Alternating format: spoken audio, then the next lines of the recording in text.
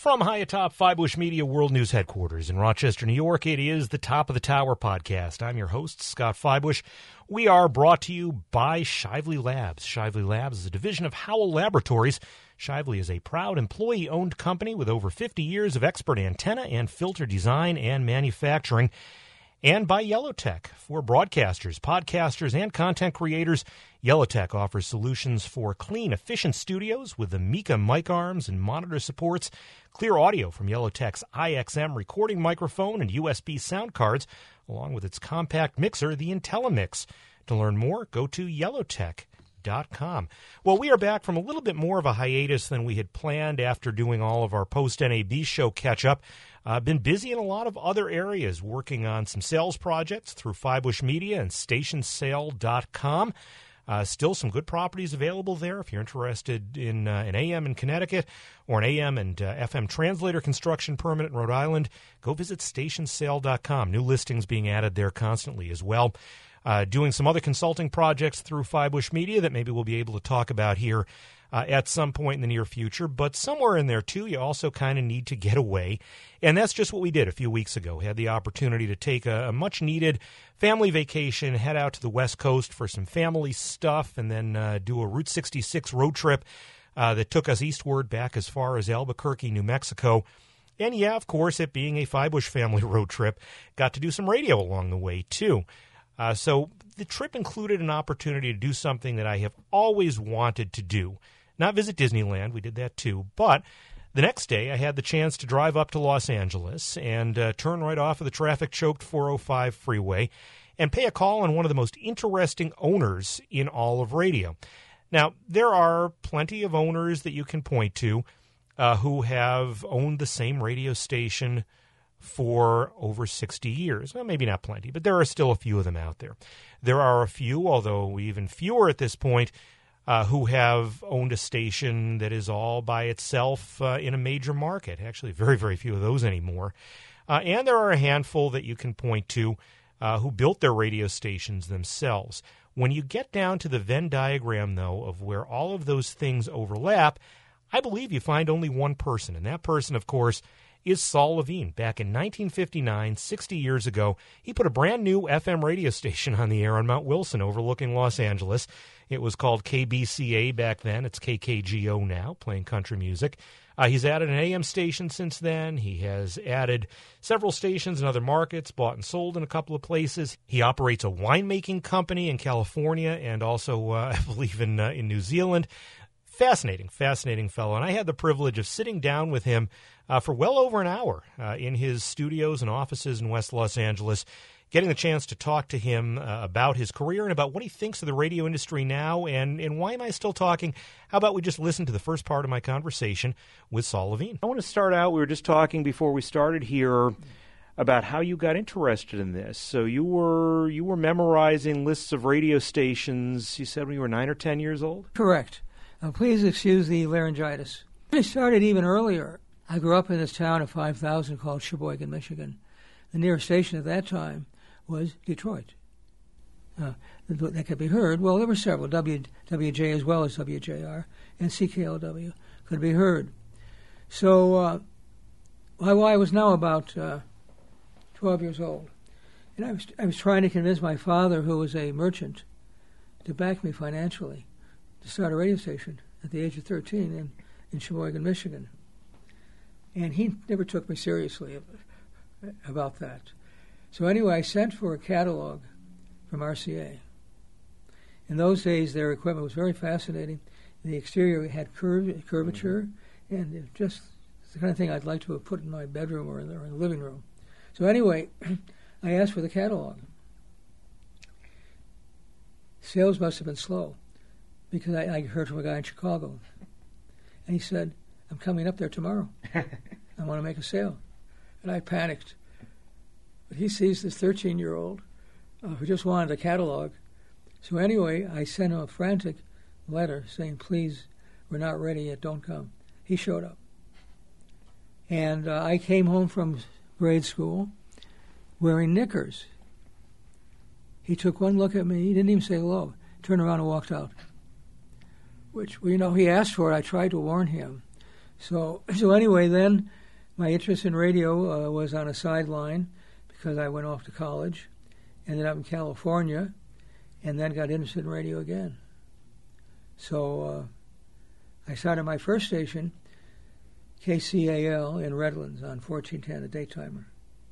And I was able to convince 3 professional guys, I was now 22,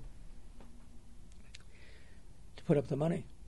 So I got a quarter interest, and each one had a quarter interest. And that lasted a couple of years. They were doctors. They wouldn't listen to me. They didn't know what they were doing. The station wasn't doing well. In the meantime, I heard about this thing called FM. So I got a CP for an FM station in L.A. This was, what, 1958, 59? I got the CP in 58. Yeah.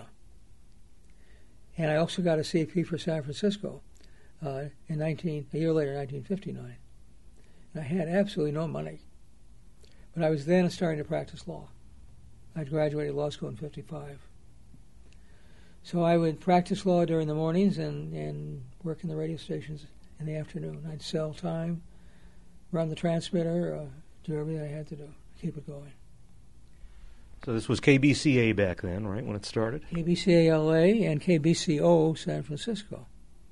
San Francisco was interesting, not that LA wasn't, because I managed to lease a piece of land on Mount Wilson. I was thrilled to be at 6,000 feet. And put a little shack together, which we're still in, and found a transmitter, a Raytheon transmitter, which came from, I think it was New Bedford, Massachusetts. They take it off the air. They didn't have faith in FM. So I picked it up with a 335B monitor for $1,500. I got a trade deal for a flagpole, and we put together a Collins-type ring antenna in a garage for $300. Now you drive up there now, the road is nicely paved, assuming that there's not a wildfire or snow, you can get up there easily. Yes. What was it like up there in the late 50s? Same way. There was no difference. And I remember we were on the air no longer than about a week, and we had no de-icers in this, because it was just pipe. That's all, 2-inch pipe, twisted. So I tried to get up there with a tower rigger and somehow get the station back on the air. And we couldn't get through. The drifts were as high as the car. So we had to turn around. So I was off the air for about 3 days. What were you programming at that point? Classical music. And programmed that for about a year. And we were up against KFAC, which was really a remarkable station, very well run. We thought we were better because we played complete works where they played excerpts, movements. It wasn't a bad idea. It was very listenable. At the time, we thought that was terrible. I was a purist. So about the 11th month, I was barely hanging on, just hanging on financially. A guy shows up, and his real name is Curtis Trump. How about that? Just dawned on me, Curtis Trump, and he had a nickname. Well, it'll come to me. A very, very jazzed name. Anyway, he said, "I want to buy your time from midnight to 6 a.m. I'll pay you $500 a week." A lot of money in those days. It was most of my expenses. But the bad part was I had to put jazz on. I took it. It wasn't more than a week or two when 2 guys, Tommy B. and Tommy Rose, and they would pay me $200 a week for a couple hours in the afternoon. Before I knew it, I was all jazz, and I hated losing the classical part.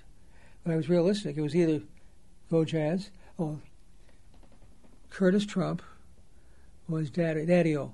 Daddy-O. Yep. So I was really offended because in those days I wasn't too realistic about finances, and I wanted to be classical. And anyway, I couldn't. So anyway, we're 24 hours a day jazz, and it was starting to bring in some revenue. So we stayed that way until 1989, when KFAC was sold, and they went rock, which was another big story that jarred the city. So I couldn't let that pass by, and I went classical again. That was the birth of K. Mozart, right? Yes. We started out as KKGO, but then we shifted to K. Mozart. And we did that for 19 years. We weren't making a lot of money, but I was very happy.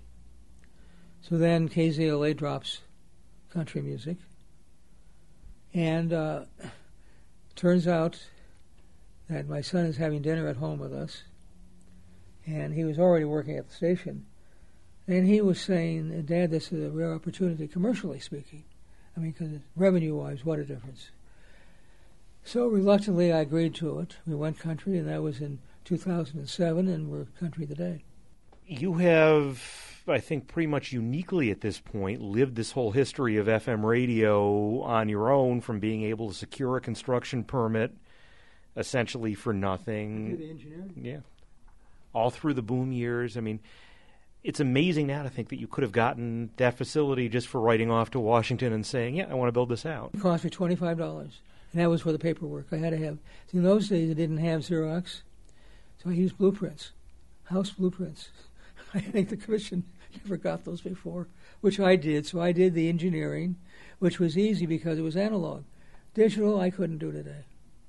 So I did that, and I built the little building on Mount Wilson, bought the equipment, installed the studio. I had some help with the transmitter, and got on the air. Was the studio up at the mountain at that point, or were you down? Well, here's what happened. I made a trade deal with a hotel on Sunset Boulevard in West Hollywood, and at that time, I expected to be on the air within a matter of weeks. But there was a huge forest fire up there, and the Forest Service wouldn't let me build the transmitter building. So the owner of the motel, who didn't, well, I don't know whether I should be candid or not, but I considered him, if he wants to sue me, okay, unsavory. And he never really believed in this thing anyway, but he went along with me. I took two bedroom suites and converted them into a studio and an office. And I kept telling him, I can't get on the air because of the fire. Look, there's the smoke up there. You can see it. He began to believe that I was conning him. I never planned to build a radio station. He kicked me out. So I lost all the money I had. About 3 weeks later, the fire was out, and I was allowed to put up the building. I had no studio, so we started broadcasting from up there, from Mount Wilson. I didn't have a telephone. Had a guy named John George, who not only loved classical music, but he was also kind of an engineer. And anyway, he said, I'll go up there, and I'll keep it on the air. I'll take my sleeping. He was a Seventh-day Adventist, so he'd live off the land, berries. He was a vegetarian. So he took his sleeping bag, and then John, by the way, also was an announcer, the announcer, as the engineer, and he had a sleeping bag and so on. So he said, I'm going to keep the station on the air 24 hours. I told him, John, you can't do it. He said, I'm going to put an LP on, set the alarm clock, it will wake me up, and then I'll change LPs. That went on for a week. He was doing this 24 hours a day, which I don't think the state would allow one to do that today. Anyway, he finally confessed, I can't do it. I said, I didn't think you could. So we went back to 18 hours a day operation. So we were on the air and struggling. So that's the circle. What was the point where you really saw it turning around, where it went from being I'm on FM because I have to be to I'm on FM because this is now the place to be, and this turned out to be a prescient move? When did that happen? Probably 10 years later. And by the way, I loved AM, and I still love AM, which is another story. But there's something exciting about having a 500 4,000-foot tower in the air, or 6 of them in the air, and all that goes into it, and all the copper in the ground, and so on. But the thing that literally saved FM here in L.A., and I thought would be the end of FM, was the commission required you to not simulcast a certain number of hours a week. All these stations simulcasting now, they're well-financed AMs. They'll all go 24 hours a day with independent programming, put me out of business.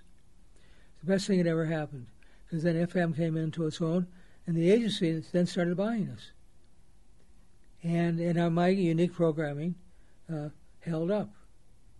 In fact, on Sunday nights, I had a very unique air personality named Tolly Strode, whose slogan was "from the middle of the freeway."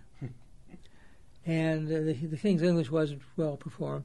People loved him. Just broadcast from the middle of the freeway. We were the number 1 FM station in L.A. with that program. And this was a legendary FM market in the early 70s with KNX-FM and KLOS and K-Earth and KMET all going at it. But they didn't take it seriously. They were still just AM. That's what paid the bills. And they didn't put any effort into the FM. It was almost a joke. Had you tried at points in there to get an AM to go with the FM? In L.A., well, I went on the air in Redlands with AM only. And at that time, the AM band was saturated, so I couldn't get on. So the only way I got on was building a station 80 miles away with we were actually radiating. Ron Rackley told me we had a gain of 25 kW transmitter, 250,000 watts in a narrow beamed at L.A. And that really set off a lot of alarms. At the bottom of the AM dial on 540. 6 500-foot towers. It was a little better than a quarter wave. With a ground system, that was a quarter wave. Towers were quarter wave. And this was out, I've been by where this was out in the middle of nowhere out east of Victorville, right? No, we were picked up in Las Vegas, but there were no people there at the time. So I used to love to drive around a parking lot of a casino in Las Vegas and listen to my station in L.A. So I had a lot of fun. There's somebody I would have loved to have had on the podcast if he were still around was Howard Anderson, who built that highway radio. I interviewed him once for Radio World. Very nice man, very interesting. And we had a run-in. Really? Yeah, because I decided to put an FM translator in between the two cities, between Las Vegas and L.A., and I actually, you're going to be reading about it now because there's a mine there. It's called, a little community has no people. Not Miners Point, but something close to that, where they're mining 90% of the metal that's used in batteries. So anyway, I found a spot owned by Telco. No, it was owned by the Department of Natural Resources, which had control of the whole desert. I slept in a 90-foot telephone pole, put a 10-watt translator, mounted it on the pole, put a Yagi up, and barely brought in L.A. So I now covered everything from Las Vegas to Los Angeles. Howard Anderson, who had a bunch of stations there, with Howard Hughes as his backer, didn't like that. So he gave me all kinds of trouble, and he got me put off the air. Really? Yeah. That's interesting. I mean, those stations are a shadow of what they once were because everybody's listening, presumably, to streaming radio or satellite or iPods or whatever on the way up. Mm-hmm. What is the situation like here? How are you holding up as, still a standalone 1 FM, 1 AM in a market this size? It isn't easy. And you have to be an optimist. Because every time somebody says to me, "Oh, is radio still around?" My stomach sinks. But surprisingly, radio is doing fine. And as a matter of fact, you take Sirius and its combination, it never shows a 2 share in the market of all their stations combined.